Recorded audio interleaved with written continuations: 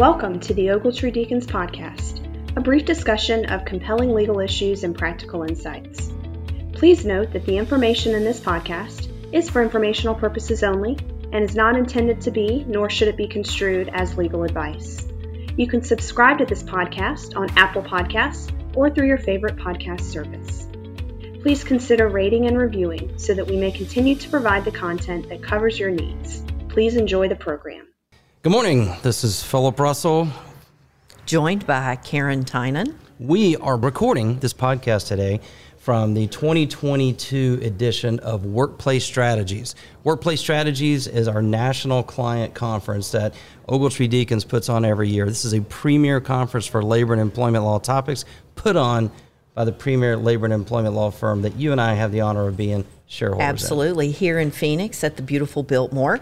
Oh my goodness. Speaking of the Biltmore in Phoenix, that introduces the subject. The heat is on. Yes, it is. So today we're going to talk about OSHA's new approach to heat illness and what that might mean. And I'm joined today by Karen because Karen is in our Sacramento office and practices Cal OSHA. She does Fed OSHA too. She is the West Coast leader of our workplace safety and health practice group on the West Coast, which is California. What other states? Oregon, Washington. We loop in Nevada, although it doesn't have a coastline, but we include it in our team with Noel Hernandez out there in Vegas. Fantastic. So she's going to bring that West Coast, specifically California perspective to this topic today because there is somebody else from California involved in this whole issue with OSHA right now. Who's that? That's Doug Parker, and I don't think you can understand the push on heat illness at the federal level unless you understand that Doug Parker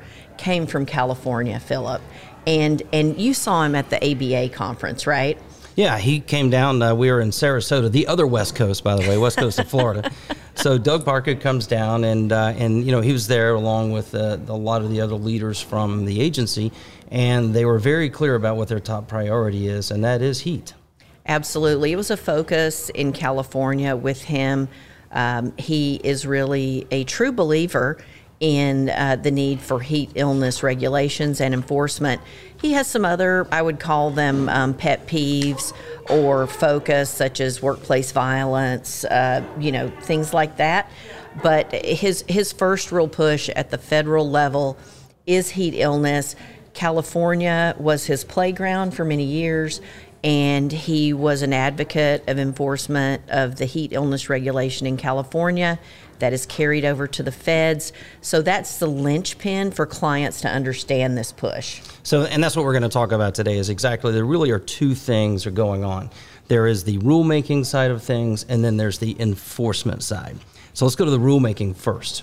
So what's interesting is Mr. Parker and a lot of other folks were somewhat coy about what was going on, but let's go back and take it to October of 2021. Now, October is the time of year when things begin to cool off a little bit, except in Florida. Which, right. You know, cooling off is relative. So that's the time in which they issued an advance notice of proposed rulemaking. Now, when I say they, I mean Fed OSHA. But it wasn't a rule, but it was essentially a, hey, we are going to make a rule. Yes. And we would like you employers to answer these 114 questions. What was that all about? What's the purpose of that? The purpose of that is information gathering, and many advocacy groups, trade organizations have been involved in that process, and it really is the first step for the agency to evaluate kind of where the regulation should be headed, some of the nuances, the points, and it also really put employers on notice. This is for reals. It is coming. For reals? That's a for California reals. term? All right. So, by the way, your accent doesn't sound very Californian. Where are you from, Karen? I'm originally from Georgia, but I went to college in New York and then lived in California. So, Philip, sometimes when I'm around my sisters a bit, or as my husband says, when I've had a couple glasses of wine, I start talking like a Southern gal again. So, yes, you have detected that. But, you know, out there on the West Coast, you know, Kevin Bland and I, we cover California. We split it at Bakersfield, and he takes Bakersfield to the Mexico border, and I have Bakersfield to the Oregon border. So that's how we parse up the West Coast, just for site visits, but we cover it out there. And I want to bring this point around, Philip, that the regulation is also driven by these massive failures in general duty clause cases that Fed OSHA really sought to prosecute. And you play in the Fed OSHA sandbox a lot more than I do. And these general duty clauses, they just weren't successful on heat illness cases. No, and I think that's the reason why you see Fed OSHA wanting to have its own standard, like California has its own standard, because California doesn't have to use your version of the general duty clause, which I understand is different. But Fed OSHA does, because there is no standard, and there's two ways that OSHA can cite an employer, which is either a violation of a specific standard, like fall protection, trenching, what have you, or they use the general duty clause. And very simply, it just says this, that employers are required to have a workplace free from recognized hazards for which there are some feasible means of abatement. It's a catch-all, right? Absolutely. That's where they go when they don't have a rule. And with the average rulemaking time, I think I've heard, is 8 or 9 years. It takes a while to make a rule. Absolutely. And so sometimes OSHA will say, we're not going to wait on the rulemaking process. We are going to use this general duty clause to write a citation. So what are some examples, other than heat, that we've seen OSHA use the general duty clause Well, for? the most recent one that comes to mind is COVID. No, I don't say COVID. We're going to try to do a podcast without even saying COVID. Okay, what about, this is an example we talked about this morning, when a worker doesn't fasten their seatbelt in a work truck at a site, and then there's an accident, they weren't wearing their seatbelt, they're maybe severely injured. Well, there's no Fed OSHA regulation that says you have to wear your seatbelt in a work truck, right? That's right. So that would be an example of a general duty clause citation should Fed OSHA decide to cite for that. Well, all right, so let's think about that then. So going back to the general duty clause, the key term there is recognized hazard. So now think about heat. Isn't that a bit of a challenge? How do you know when heat is a recognized hazard? Now, I've heard some folks from OSHA get up on stage and give that talk, and they say heat is a recognized hazard. Well, I will tell you, in my state, Florida, the other West Coast, because I live on the West Coast of Florida, is heat is different things to different people. Right. It depends on lots of different variables, and it also depends on individual physiologies and medical conditions, medical histories. We've both litigated these cases. Right. It's not an easy issue to just generally say heat is a recognized hazard. Right, and if you think about Florida, which is a great example, it's hot there almost year-round, hot and humid. You have landscapers out. You have people that work outdoors there in construction, and I would argue that all the workers are acclimatized. Even on a Monday, they have been out in the heat all weekend. And so, for me, looking at a state like Florida, looking in the Southeast, I think it creates some difficulties for Fed OSHA, and it's very, I would say, nuanced to consider whether is 80 degrees a hazard, is 90, is 81, right? If you start talking about the temperatures, you also have to consider the work that's being done, right? Maybe even the humidity. And so it's not an A plus B equals C type of hazard. I think it's more difficult for employers to address. Yeah, it does become very challenging. And as you said, these triggers we're looking at here, and we'll get to the National Emphasis Program next, but let's sort of wrap up the rulemaking. Should Fed OSHA watchers expect that Doug Parker, because he's from California, will just take the Cal OSHA heat plan and plug and chug into the federal standards? Well, there are a few parts of the California plan, especially because acclimatization is a little more loose under the Cal OSHA standard. I think employers should look at the Cal OSHA standard with the training, the water, the shade, the acclimatization, and figure that something along those lines. I will pontificate and guess that the Fed standard will be 85 to 90% the Cal OSHA standard, and a few things from Washington or Oregon thrown in. How about that? All right. That sounds delightful. So Acclimatization, let's talk about that term. What is that? So acclimatization is when your workers become used to the heat. And so when workers are new on the job and haven't worked out in the heat, it can be a difficult transition for their bodies. And so, for example, in California, you likely are expected to acclimatize workers, meaning you may have workers work only for limited hours on their first day, second day build a little more, third day build a little more. And so it's meant to allow a person's body to get used to the heat. But think about this, Philip.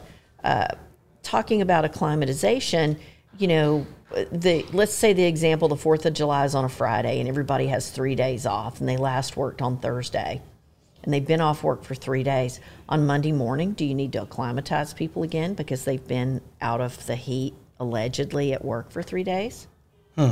So if I think about it in those terms, that's hard for me to imagine how an employer would be able to get back up to full speed on Monday after a 3-day weekend.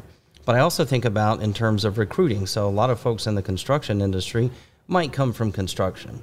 But I've also seen a lot of folks in the landscaping industry that come into work as landscapers that come from fast food restaurants or in indoor retail or warehousing where there's more climate control.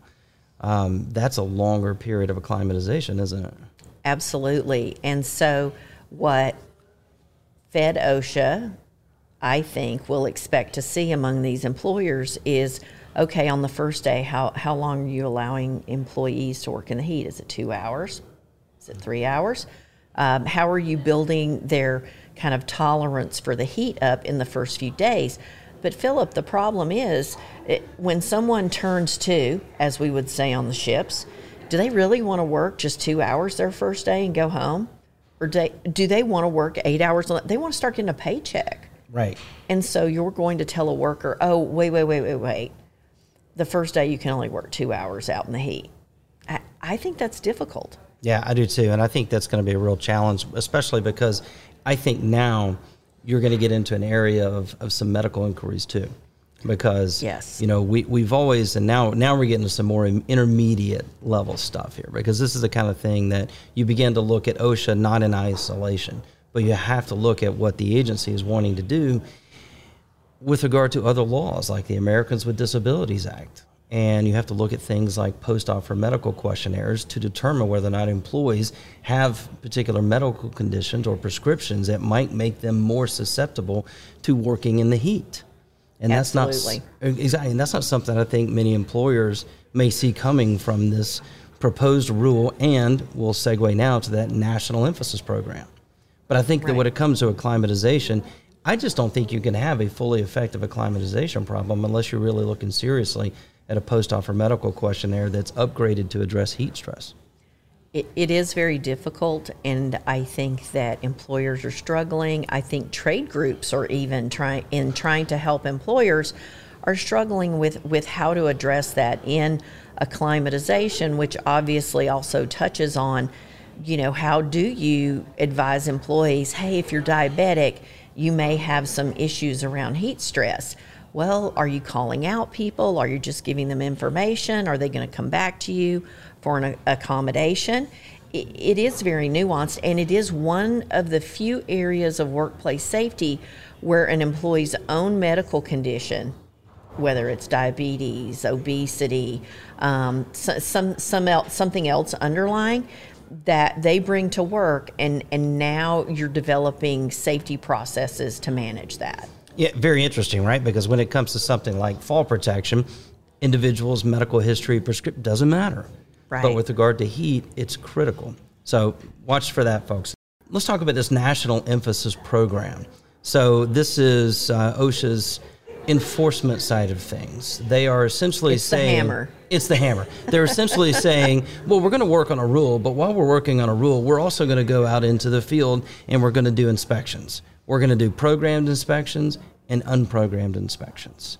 Yes. Programmed inspections, those are the ones with the targeted industries in the Exhibit A to the NEP. And I don't have it in front of me, Philip, but construction, right? Construction, Outdoor agriculture. If you're outdoors, don't you think you're kind of on notice? You've got landscapers and then you've got construction. And by the way, they drill it down by the NAICS code, so you can look at specific industries.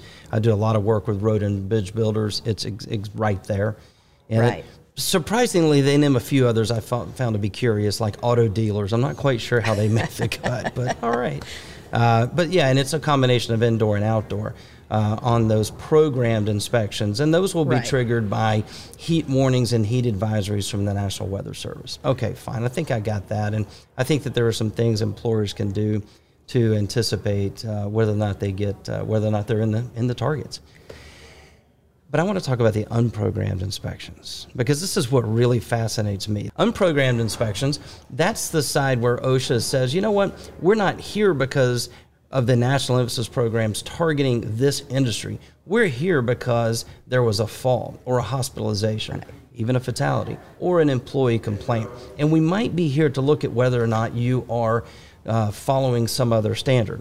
But what we're going to do while we're here, thank you for the convenience, is we're going to do a heat inspection. While we're here, we're going to do this other thing. Right. And we're going to ask you for your training. We're going to ask you, maybe we'll even interview people about heat illness, and we will check out your program, and we're going to peel back and take a look at what you, Mr. Employer or Mrs. Employer, are doing around heat illness. And I think that can be even more intimidating, frankly, because someone's coming onto your workplace maybe for a fingertip amputation on a machine in building B, and now you're starting to talk about heat illness for the whole company. Yeah, and that's what I think folks need to really understand, is that you cannot look at just the programmed inspection side of this NEP. You really, all employers, because it's not limited to just those targeted industries. All employers with OSHA on site will get heat added to the inspection. Here's the trigger: at an 80-degree heat index. Yes. 80? 80's almost a summer day anywhere in the United States. Would you agree? I agree. Well, especially in Florida, because the heat index that OSHA uses is a combination of air temperature and humidity. Hello, Florida, looking right at you. Humidity. Exactly. Not so much here in Phoenix, but they've got us on the air temperature side. Exactly. No matter how you get there, getting to 80 is easy. So that is what I mean by, for at least, certainly in the state of Florida, when we're talking to folks about what to expect, we're advising clients to really begin to anticipate that all OSHA inspections will involve heat. I think that's fair, and I think that employers need to think about, if I'm asked about a heat illness plan or what we are doing to address the hazard of heat illness, do I have documents ready? Do I have a plan ready? Have I trained employees? Are my supervisors talking about heat illness at the morning safety meeting?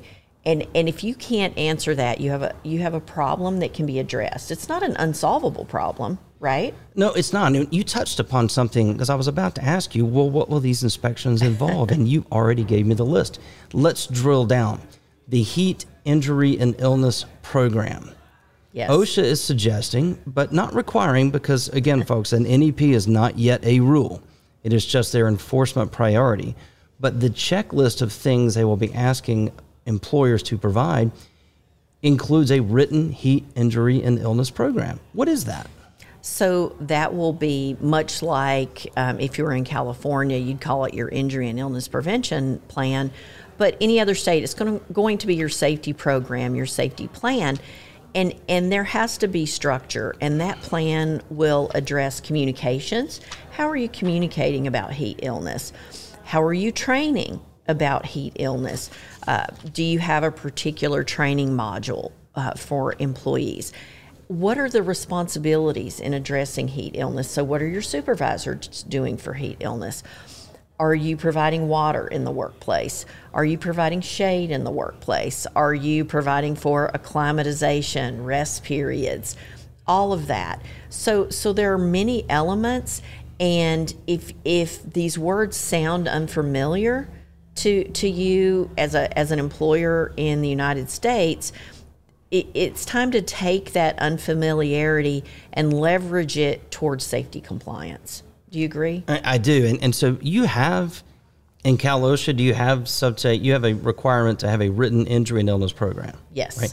Are you required to also have a heat injury and illness program? Absolutely. Okay. And so now, even though I guess we should make sure we're 100% clear about this, folks, an NEP, National Emphasis Program, is not a rule. It's been called that by some folks. It's not a rule. OSHA can't cite you for not following it. But what OSHA has said is they will use that checklist of items to determine whether or not you are following the requirements of the General Duty Clause, going back to that whole idea of a recognized hazard and what are the feasible means of abatement. Their argument would be simply this. One feasible means of abatement is to actually have a written policy with these elements. Absolutely. Where does an employer get such a thing? Well, there are resources online. I like Washington State, Oregon, and California. They post model plans on their websites. And for many employers, you can take elements of those plans and you can create your plan. For example, some of the suggestions to be incorporated into a plan may not work for some businesses. And one example we talked about earlier, Philip, was that there's a suggestion that you should adjust employee schedules to deal with the heat, i.e. come in early or do work during darkness. Well, let's say for agriculture workers, you can't pick strawberries in the dark. Doesn't quite work. Or for a garage, an open door garage, you can't necessarily do work, at noon with noisy equipment. The neighbors don't like that. So changing the time of the work may not be feasible for many employers. So you almost have a buffet of choices for addressing heat illness, and you need to take those items and processes and techniques and do what works for your business. So what you're saying is templates are just that. That's where you get started. Right. It's not you get started. It's not the end product. You need to still, no matter where the template comes from, you always need to take a job site, employer-specific look at what's in the program. Yes, and this comes back to, and you and I have talked about this before, it is absolutely awesome to have a binder on the shelf with the program and you can pull it out and show the inspector. That's just step one. Step two is going to be implementation, right? You have to implement and ask yourself this, and you've seen this in interviews. Would your employees be able to answer questions like, where do you get your cool water on a hot day? Do you have access to shade? Do you know what acclimatization is? Are you acclimatized after days away from work? Who do you report to if you have symptoms? Is there a buddy system at work? If you're out working in a field, do you have a buddy to report how you feel to? Those questions you just asked were fantastic, because here's where I'm going to expect they're going to come up. Here's the scenario that I think we should really begin to anticipate. Let's say OSHA comes on site to a construction site, bridge construction site, and they're looking at fall protection up on the elevated parts of the bridge. And that's whether they're there to inspect because someone called in a complaint saying no fall protection, right? I don't think that the compliance officer is going to say in the opening conference, hey, I'm also going to add heat. I just don't. I don't think they're going to. I think what will happen is they will interview employees, the non-management employees in those private interviews, and the questions you just asked, that's whenever the questions will begin to come up. You are right. And I think that one of the things I want to emphasize here is that's why it's critical that whenever OSHA is doing an inspection, that employers really must consider not just making sure that their management witnesses are prepared and anticipate what OSHA might ask, but you also need to work with those employees, the non-management folks. That's something that I think is something that a lot of employers might not consider, because the rule is, and we understand the rule, that OSHA still has a right to interview non-management folks in private. But there's nothing that says an employer can't get that employee ready. Absolutely. And Philip, with that, you have to make sure that employees understand the lingo, and understanding the lingo around heat illness symptoms and acclimatization and training and the communication. Employees need to be able to say, this is who I'm going to tell that I feel nauseated, sick, I'm feeling heat illness. And the flip side, you talked about supervisors being interviewed. The questions for the supervisors might include, what are you going to do when the traffic control person says they're feeling sick and they need to cool off? What are your steps? So the superintendent, the supervisor, being able to articulate effectively that they know their action plan around heat illness. What do you think of that? Exactly. Preparation is key. We talk about that all the time when it comes to inspections. I'll tell you what, we've only got a couple of minutes left here, but I'm going to give you, I'm going to let you go first on your closing comments, and then I'll close us out with mine. Thanks. My closing comments, I think this is a time, we're recording this in May, right? The temperatures are going up, and it is time now. Training, having your program, doing reminders, making sure that your morning safety briefings include heat illness, making sure that your walk-arounds include inspecting the water. There's so much that you can add to checklist, and I think this is the time of year. This is critical. And really every year, April or May, should be a time of renewed interest for most locations. Florida's probably all year long. But for most places in the United States, April and May are a time to reinvigorate your heat illness programs, and you must be ready. We talked this morning, heat illness is a killer. Let's not forget about that. The reason that heat illness was addressed in California was because many years ago a young woman died in the fields picking vegetables. And California really took that and went towards a hazard minimization and addressing heat illness. So let's not forget that heat illness is a killer. And back to you, Philip. Thank you, Karen. I've got just a brief comment here that will, I think, hopefully resonate with the folks that have listened to Dirty Steel Toe Boots podcast. And you like the name, by the way, Dirty Steel Toe Boots? Absolutely.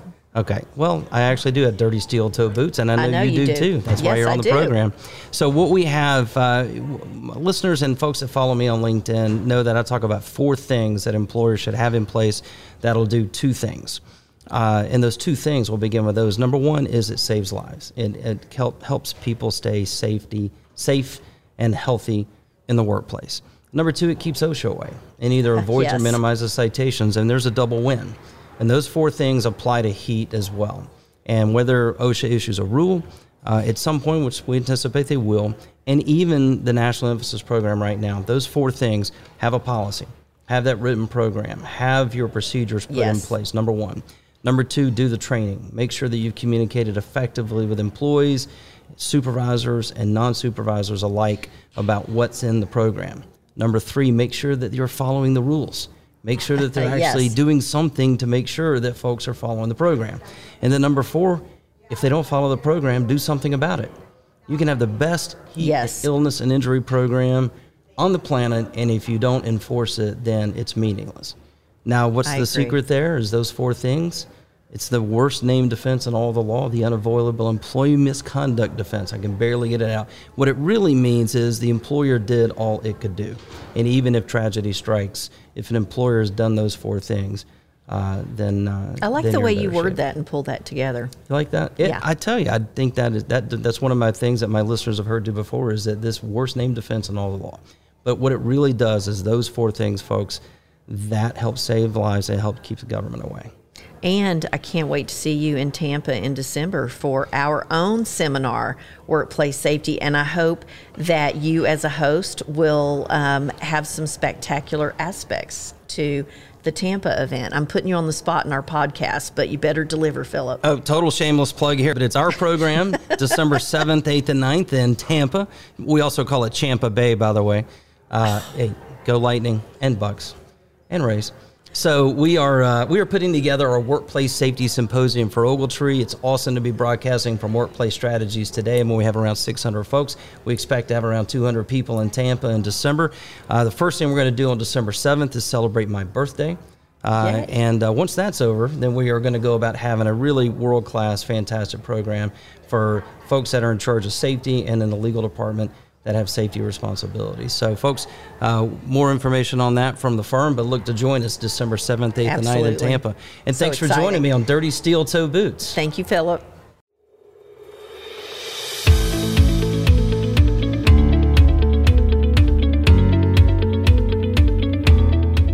Thank you for joining us on the Ogletree Deacons podcast. You can subscribe to our podcast on Apple Podcasts or through your favorite podcast service. Please consider rating and reviewing so that we may continue to provide the content that covers your needs. And remember, the information in this podcast is for informational purposes only and is not to be construed as legal advice.